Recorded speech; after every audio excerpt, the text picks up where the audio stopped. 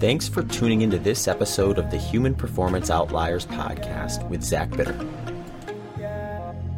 All right, everybody, welcome back to another episode of the Human Performance Outliers podcast. I am your host, Zach Bitter, and today I have a solo episode for you where I'm going to dive into a topic that has gotten some momentum online in the last couple of weeks, and it has to do with performance related to nutrition. So an ongoing conversation that I've had on this podcast that has also taken place to some degree within the endurance world is this idea of like a low carbohydrate ketogenic diet versus a more traditional model of a moderate to high carbohydrate diet and how that impacts performance.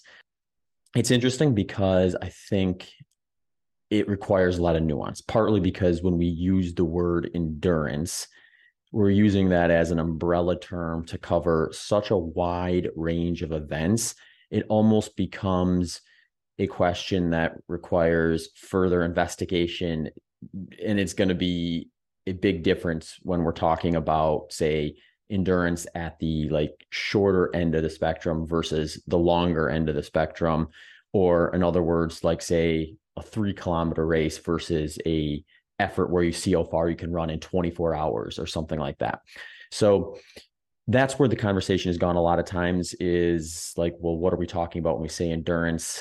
One thing, though, that tends to be a common theme is that as you get into these shorter endurance events that require a moderate to higher intensity for that particular event, we see a reduction in performance when someone implements a low carbohydrate ketogenic diet in a lot of the research to date. So most of this stuff requires further investigation, or at least it's called for that. And recently a study came out that looked actually specifically at higher intensity endurance training to compare high fat, low carbohydrate and higher carbohydrate dietary practices to further investigate whether there's a performance difference or performance advantage to the high carbohydrate diet. And the results may surprise you a bit. I have some thoughts about what they maybe mean and what they possibly don't mean, in the sense that, like, what were the limitations of this study compared to what you would see in maybe a real life training program, or at least some common real life training programs. So for this episode, I'm going to go through this study and look at kind of the findings and then share with you what my thoughts are and where you can possibly consider using or not using some of these things, or the way you maybe think about it. Before we get rolling here, though, just a couple quick announcements for you. If you want to check out some of the episodes ad-free, early release, you can do that by supporting the show through the show's Patreon page. You can access the show's Patreon page by heading over to zachbitter.com/HPO. That is also where you'll find the full catalog of previous episodes, details, links, and everything that goes with them, and other ways to support the show. If you want to support the show other ways, one way that goes a long ways is when you find an episode you like, sharing it with your friends, family, and followers on social media, if you don't mind doing that. So head over to zachbitter.com/HPO for all those details. If you are interested in some coaching services, I've got a variety of pre-made plans that kind of follow my philosophy for a range of different disciplines, from 5 kilometers all the way up through 100 miles, multiple ability levels for each. So if you need some guidance, those can be a good option. If you want a little more support, though, want to work with me directly, you can also sign up for individualized coaching, where you can scale that all the way up to frequent communication. Also, if you just want to chat about something, a topic, questions, things like that, you can sign up for consultations on my website, zachbitter.com. Also, if you want to meet up in person and happen to be in the Austin area, I help host a group run on Sunday mornings. We meet at Metz Park. Main group starts at 9 a.m. We also have a smaller group at 8 a.m. that does either a 4-mile or 6-mile running loop, or if you want to come out with a little bit of a leisurely pace and do some walking, we also have a 2-mile out and back option for folks. It's open to everybody, all inclusive. Run, walk, bring your family, stroller, dog, whatever. Everyone's welcome with it. So come out there and check that out if you haven't been in the Austin area and want to get in some early morning exercise on a Sunday morning. Before we get rolling, just a quick shout out to one of the show's primary sponsors this year, LMNT Electrolytes.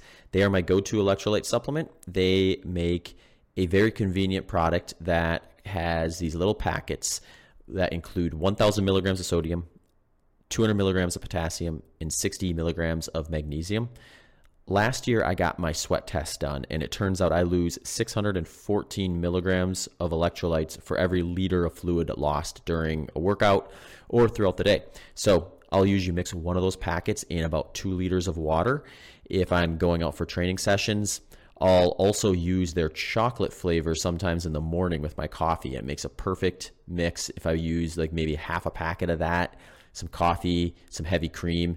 Hits the spot, sends me out to my morning session, ready to roll.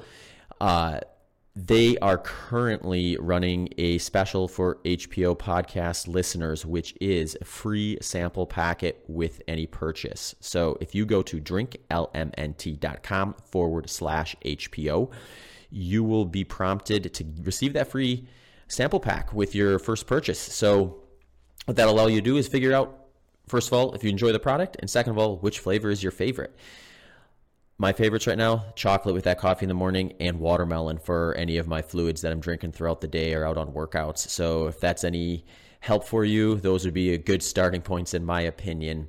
So head over to drinklmnt.com/HPO to check out their stuff. You can also access those links in the show notes or on the show sponsor website, which is zachbitter.com/HPO sponsors. The title of the study is called Low and High Carbohydrate Isocaloric Diets on Performance, Fat Oxidation, Glucose, and Cardiometabolic Health in Middle-Aged Males. It jumps in giving a little bit of a background on the historical research, which is in kind of just a fairly short summary, just suggests that exercise of increasing intensity becomes increasingly dependent on carbohydrate oxidation, since fat oxidation effectively ceases at any exercise intensity greater than or equal to 85% of your VO2 max. Clinical trials found this in both recreational and elite, which they considered Olympic athletes.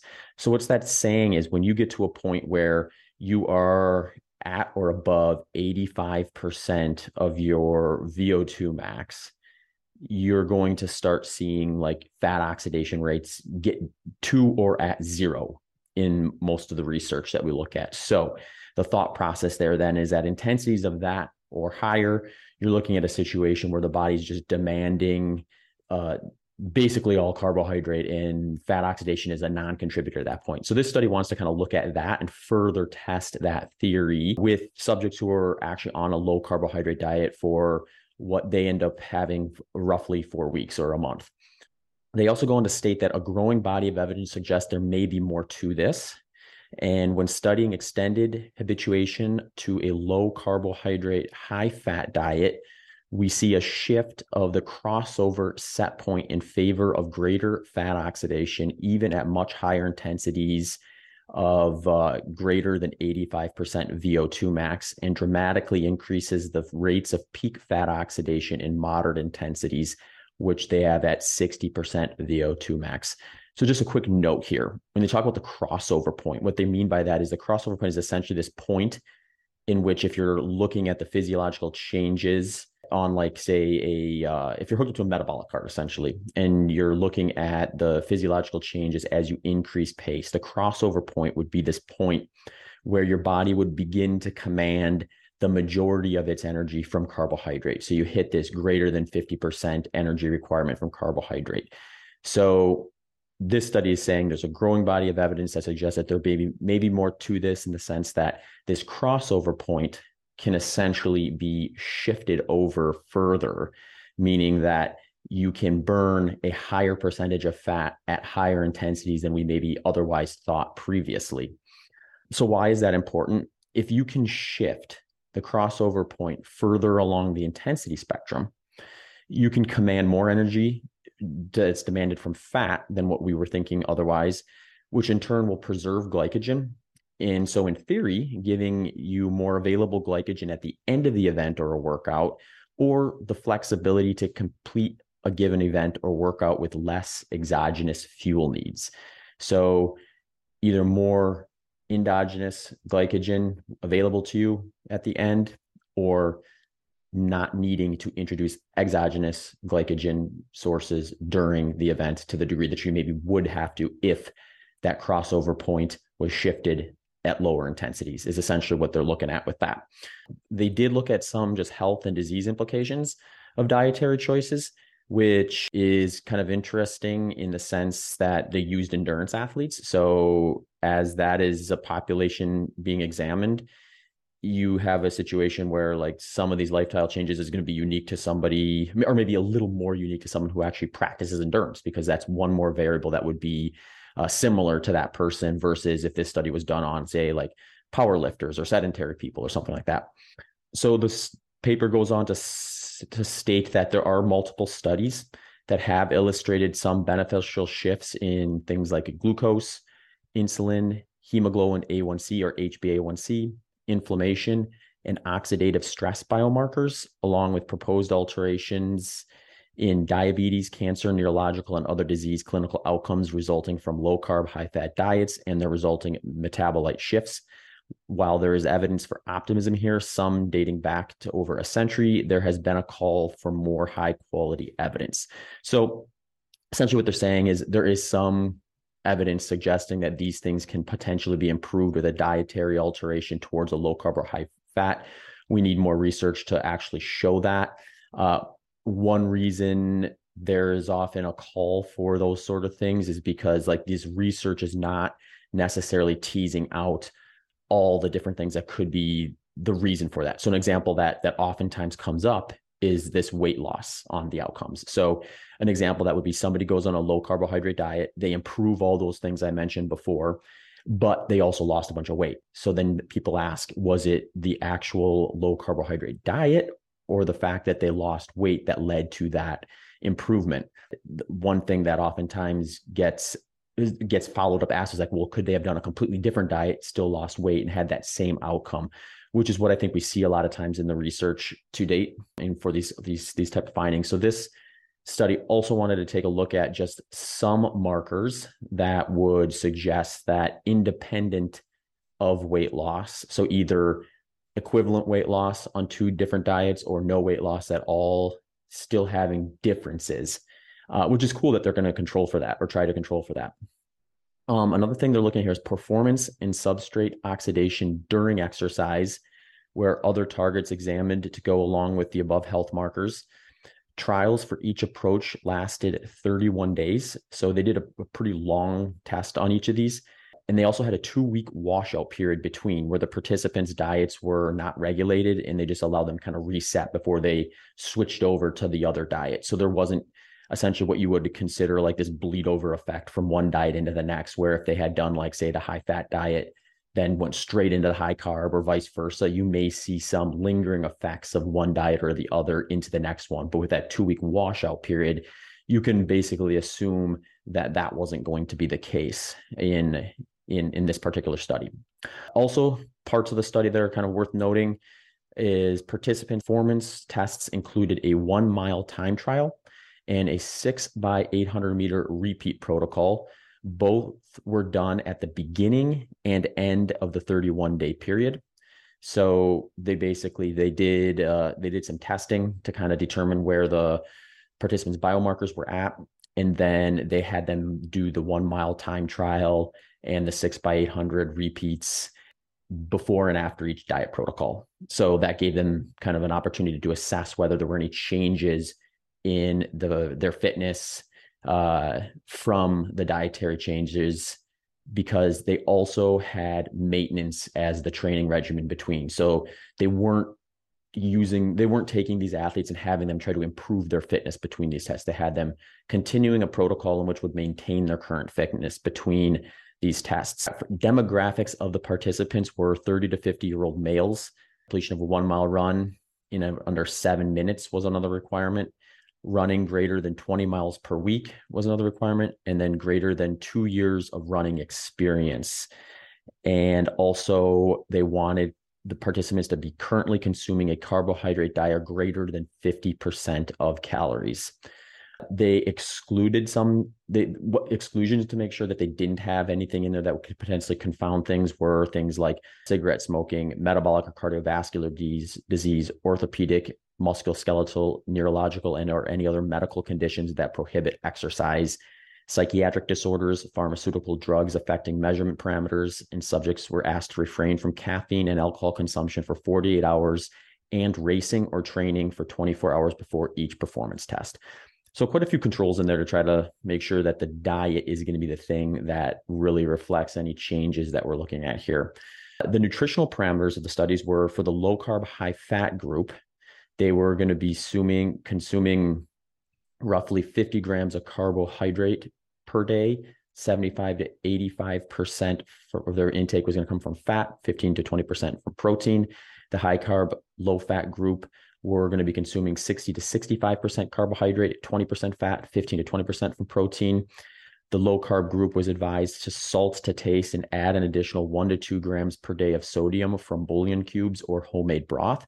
So this is important too, because there's been some criticism on previous performance tests when we're looking at ketogenic diets or low carbohydrate diets comparatively, when they don't add extra electrolytes or sodium to the diets of the low carb group, because that could potentially create a performance alteration or a drop in performance that's more directly related to the extra loss of that versus the actual macronutrient shifts they're doing. So this test looked to make sure that that wouldn't be something that kind of came in and impacted the results versus the actual reduction of carbohydrate.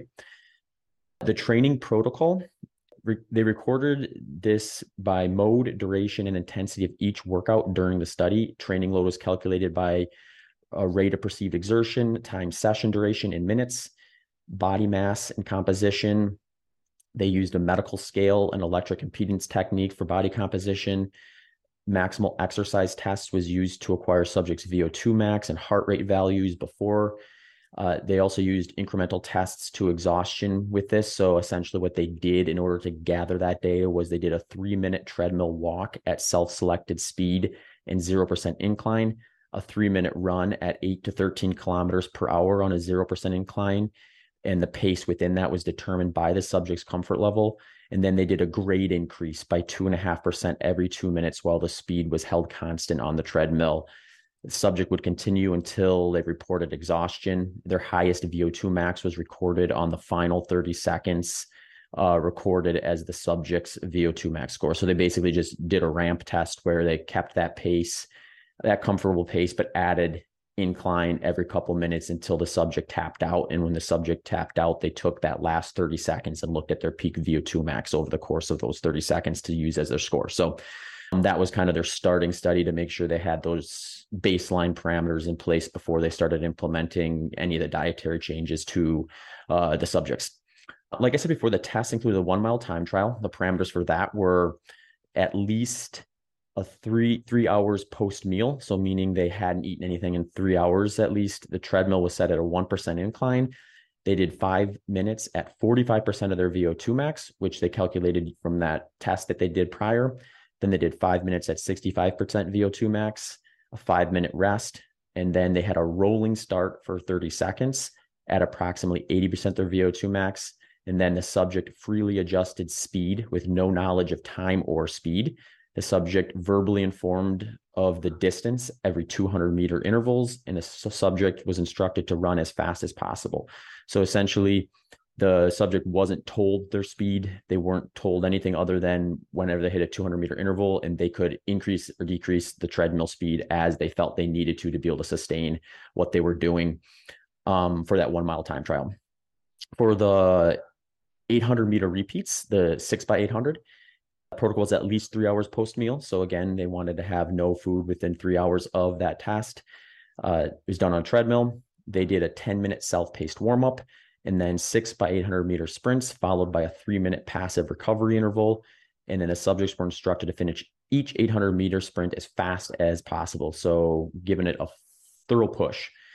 And then also no 800-meter performance feedback given to participant during the test. So they weren't given any information as like you're going this fast or you're this close or anything like that. All right. So after all that, what were some of the results that we saw from the study? Some of the health outcomes, participants started each diet at a similar weight and body composition. So they had that controlled nicely. There were no significant treatment or interaction effects for weight or body composition during either the low carb, high fat, or high carb, low fat approach. Overall changes in weight and body composition on each diet were similar. They did notice some small changes in both from a weight loss standpoint, but differences were non-significant, indicating that changes between diets were not due to weight loss differences in the diets. So that's important because of what I said before. If we had had a situation where the low carb diet participants lost a meaningful amount more weight than they did when they're on the high carb, then we could have a situation where we'd have to appreciate that the weight loss could potentially have impacted the performance.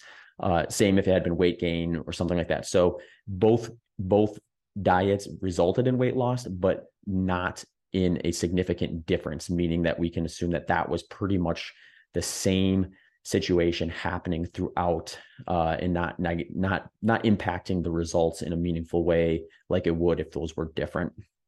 So what did we find out otherwise within those parameters? The low carb, high fat group, as you'd probably expect, increased blood ketones to greater than or equal to 0.5 millimoles throughout the intervention. So they were testing throughout that to make sure that they were, I guess, adhering to the diet more or less. And the report back was that all participants went on that low carbohydrate approach were, at or above 0.5 millimoles of blood ketones throughout that entire intervention phase, which would be just an indication that we can trust that they were truly in a state of ketosis and that any differences could be attributed to that. Like I said, body composition was monitored and there was no significant treatment or interaction effects to the body composition during the low carb or the high carb phases. Changes on either were similar. Overall changes in weight and body composition on each diet were similar. Cardiovascular stuff they looked at.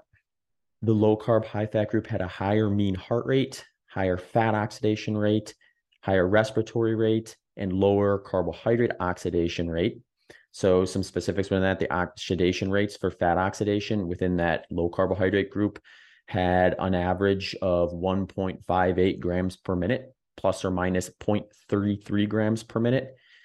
And the peak fat oxidation rates of 30% of the participants on the low carbohydrate diet actually had peak fat oxidation rates greater than 1.85 grams per minute. And that ranged from 1.86 to 2.01 grams per minute, which is essentially the highest formally recorded in a study to the knowledge of the researchers here. And I mean, that's very high fat oxidation rates. 1.58 average makes sense to me. I remember when the FASTER study, which I was a participant in, I think my peak fat oxidation rates were like 0.56. So I would have fallen right in that mean number based on that. When you look at the parameters of this study from carbohydrate intake, I mean, these individuals were, basically at 50 grams of carbohydrate, which is just going to be less than I normally have. So I would expect there to be participants here that would be producing higher fat oxidation rates than I would. And when you look at some of that, it is kind of interesting that they broke down the subject data to some degree where you have that kind of mean, but you also can look at a percentage of that. So roughly 30% of them, 3 out of 10 of them produced, this heightened fat oxidation result of over 1.85 grams per minute, and then up to, with the highest one being 2.01 grams per minute. The mean carb oxidation rates dropped pretty significantly with low carbohydrate individuals, or the individuals when they were on the low carbohydrate diet, by about 54%. So it went down 1.69 plus or minus 0.57 grams per minute. So in short, they were using less carbs and more fat across those intensities. So as that fat oxidation went up, their utilization of carbohydrates went down, which I think we'd expect to see. Some other cardiovascular changes: the high fat, low carb group had higher total cholesterol and LDL-C concentrations post diet. So when you looked at their cardiovascular cholesterol scores or lipid profiles, their cholesterol and their LDL-C concentrations were higher post that 31 days. Another metric, glycemic control, which they measured with a continuous glucose monitor and took results every 15 minutes essentially. basically all glycemic parameters improved on the low carb, high fat diet. So you kind of have this dual effect happening where their lipid panels increased, their cholesterol increased, but then their blood sugar, their glycemic control improved. So average glucose was significantly lower during the low carbohydrate, high fats, and it started at day 8. So essentially what you saw is by day 8, the changes in their glycemic parameters were noticeable. And then those changes remained and stayed in effect throughout the remainder of that 31-day protocol. Peak fat oxidation rates on the low carb, high fat were also associated with higher cholesterol, demonstrating a potential interaction between oxidation rates and global lipid metabolism. So basically what they're saying there is the subjects that had the highest fat oxidation rates also reported the higher cholesterol scores. So there seems to be some association there where when you look at any of the individuals when they were on the high fat protocol, the further you were on those higher fat oxidation rates, the further your lipid panel also changed towards having higher cholesterol there. Other interesting things that were kind of reported there, the 30% of subjects that had the mean and median glucose above 100 milligrams per deciliter throughout the high carb, low fat treatment. So essentially 3 out of 10 individuals on that high carbohydrate diet ended up with a mean glucose score greater than what would be reported as pre-diabetic, essentially greater than 100 milligrams per deciliter. Of those subjects, the largest responders to the low carb, high fat diet was those subjects. So those subjects that had the highest glycemic response to the high carb diet also had the highest fat oxidation rates when they switched to the low fat diet. The high fat diet. So you had this interaction where the ones that responded more quickly or more abruptly to the high carbohydrate diet also responded more quickly or aggressively to the low carbohydrate diet with that. So just interesting notes, I guess. When it comes to performance, and this is one I think a lot of people were interested in, and maybe the main focus of the study was when they looked at performance with that 1 mile time trial and that 6x800 repeat protocol, there was no significant difference between the low carb, high fat group and the high fat, low carb groups during both the 1 mile time trial and the 6x800 meter intervals. Some key points that they looked at for that were that essentially just a summary of kind of what I went through is 31 days on each diet, reduced equivalent fasting insulin, HSCRP, and HbA1c with elevated total low density lipoprotein and high density cholesterol on the low carb, high fat. Low carb, high fat consistently reduced glucose levels and variability with a large inverse relationship observed between mean glucose on high carb, low fat, and the percentage changed in mean glucose when switching to the low carb, high fat. So in other words, 30% of those subjects who had 31-day mean median fasting glucose of above 100 milligrams per deciliter on the high carb, low fat diet were also the largest responders to the glycemic change over diet and peak fat oxidation rates when the carbohydrate restriction was put in place. Other interesting summary notes is athletes achieved the highest rates of fat oxidation reported and increasing when at 86.4 plus or minus 6.24% of their VO2 max, where historically fat oxidation should be approaching 0 in previous studies and with moderate to high carb athletes. So we see this, like I said before, this sort of shifting in where we start to see this this complete turn towards carbohydrate need within a certain intensity. So what does all this mean? What I think is interesting about this is it really highlights on this study that for any one intensity session, so if you were to go out and do like an all-out mile or do this 6x800 meter interval protocol or just like essentially short intervals, you're likely not going to see a drop in performance if you're on a low carbohydrate or even ketogenic diet protocol.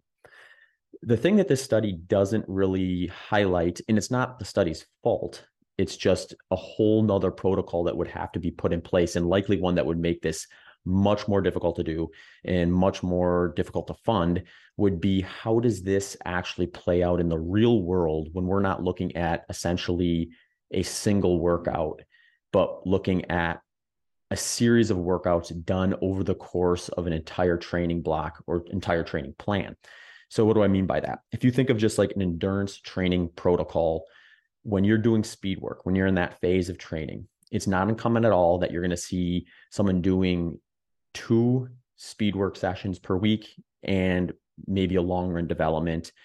So you'll see protocols safely done up to around 20% of the work done at speed, at moderate high intensity. So with speed work in there, which is going to be a little bit of a different environment when repeated week after week. So if I had to guess, my assumption would be if they took these subjects and put them on, say, a 9-week study and had them do 2 or 3 blocks of training in there that each had what I just described, up to 20% intensity or speed work at intensities of moderate to high throughout the course of that week. And they were doing a protocol where you're doing at least 2 speed sessions and a long run development every week. I think you would start to see some differences in performance from that ketogenic group as you got further into that protocol versus what we saw in this study where they just looked at essentially workouts in isolation. So what does that mean? That means like what I think would maybe happen is those ketogenic athletes, maybe week 1, they see no difference. They're just smooth sailing. But by week 2, week 3, I think we probably start seeing some differences there. I don't know that would be the case for every participant. I think that would probably be what we would see on average, though. So if you're looking at it from a population level standpoint, that would be my guess. So I think a cool follow-up study would be to look at that, look at a more extended kind of real life situation of kind of having that actual training plan in place that people are actually going to implement. Now, there is a caveat to that as well.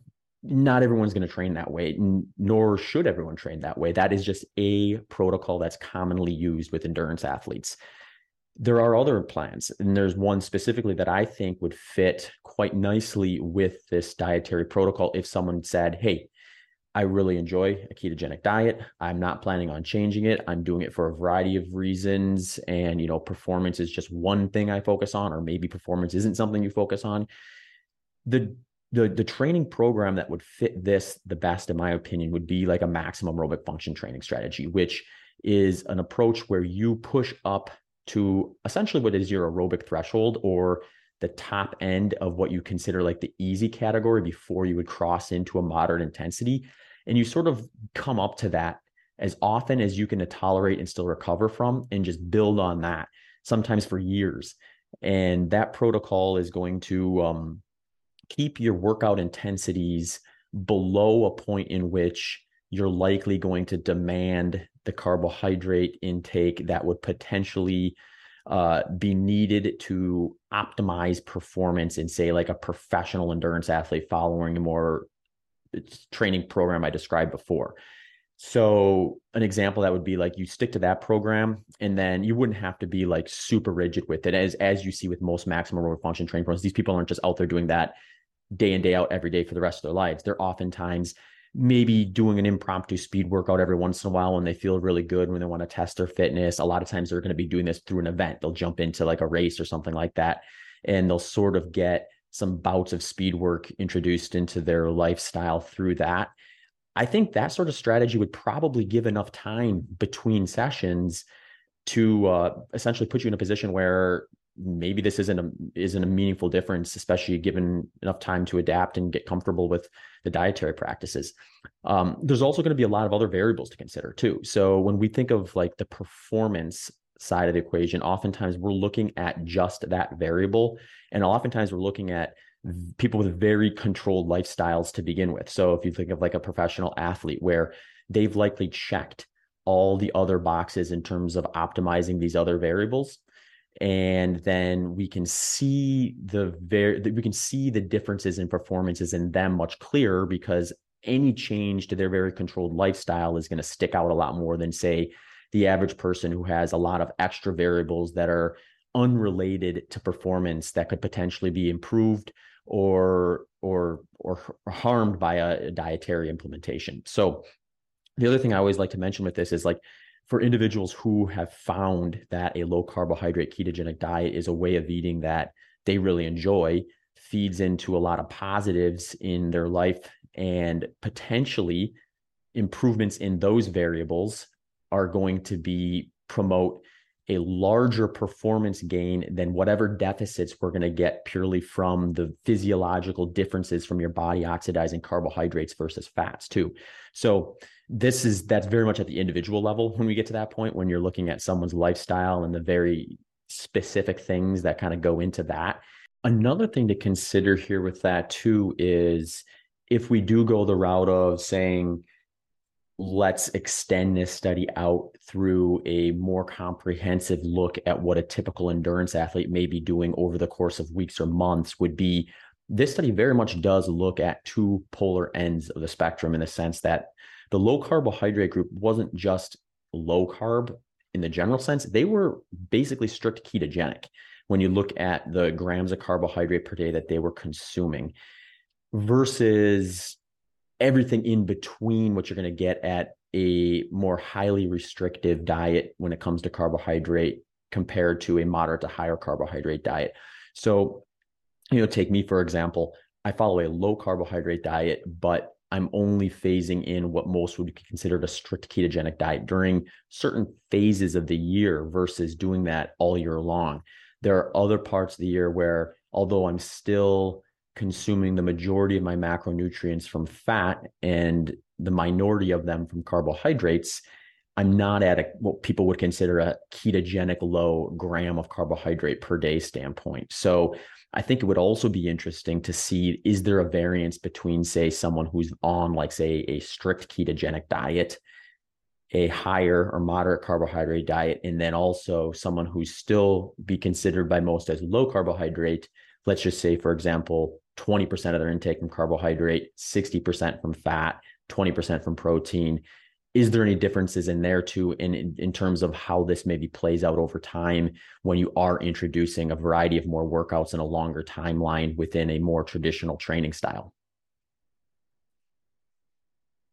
That study, I put the link. I mean, it's got a lot of details, a lot of information in it. So I kind of did an overview summary of it. There's more in it if you want to kind of comb through it yourself and see what you think, see if there's other things in there that I didn't talk about that are interesting to you. I will have a link to that study in the show notes. So if you're interested, you can head there, click on that, and give it a thorough reading if you're interested. But otherwise, thanks for tuning into this episode of the Human Performance Outliers Podcast. Hey folks, thanks for checking out this episode of the podcast. For those of you who are regular listeners, you'll likely know I'm also a professional endurance athlete and coach. If you're looking for a little extra help with your training and programming, I do offer individualized coaching options where you can work directly with me one-on-one. I'll personalize your plan and even scale it up to email collaboration and regular consultations. You can also access either of those on their own if you just want to contact me as you're navigating your fitness journey. I also have some ready-made plans. The ready-made plans follow my coaching philosophy, and they scale from 5 kilometers all the way up to 100 miles and come in 3 different levels. So whether you're a beginner, intermediate, or advanced, I've got something for you there. And most recently, I also just added a Strength Athlete's Guide to Endurance program, which will help someone who is primarily a strength athlete who wants to either do an endurance event for the fun of it, bolster up their cardiovascular fitness, or just try something out, try something new. So those programs are built to be able to supplement a strength program so you won't have to give up on your gains in the gym while you're going after some running or endurance related fitness goals. You can find all those things on my website at zachbitter.com. Thanks for checking out this episode. Hey folks, just a quick reminder that this episode's sponsors are my friends at LMNT Electrolytes. They have a wide range of electrolyte supplements and are currently offering listeners of this podcast a free sample pack with purchase. If you are interested in checking them out and letting them know that you came to them through here, you can go to drinklmnt.com/HPO or to the show sponsor landing page, which is just zachbitter.com/HPO sponsors. Links to that are in the show notes as well. Thanks for tuning into this episode of the Human Performance Outliers podcast with Zach Bitter.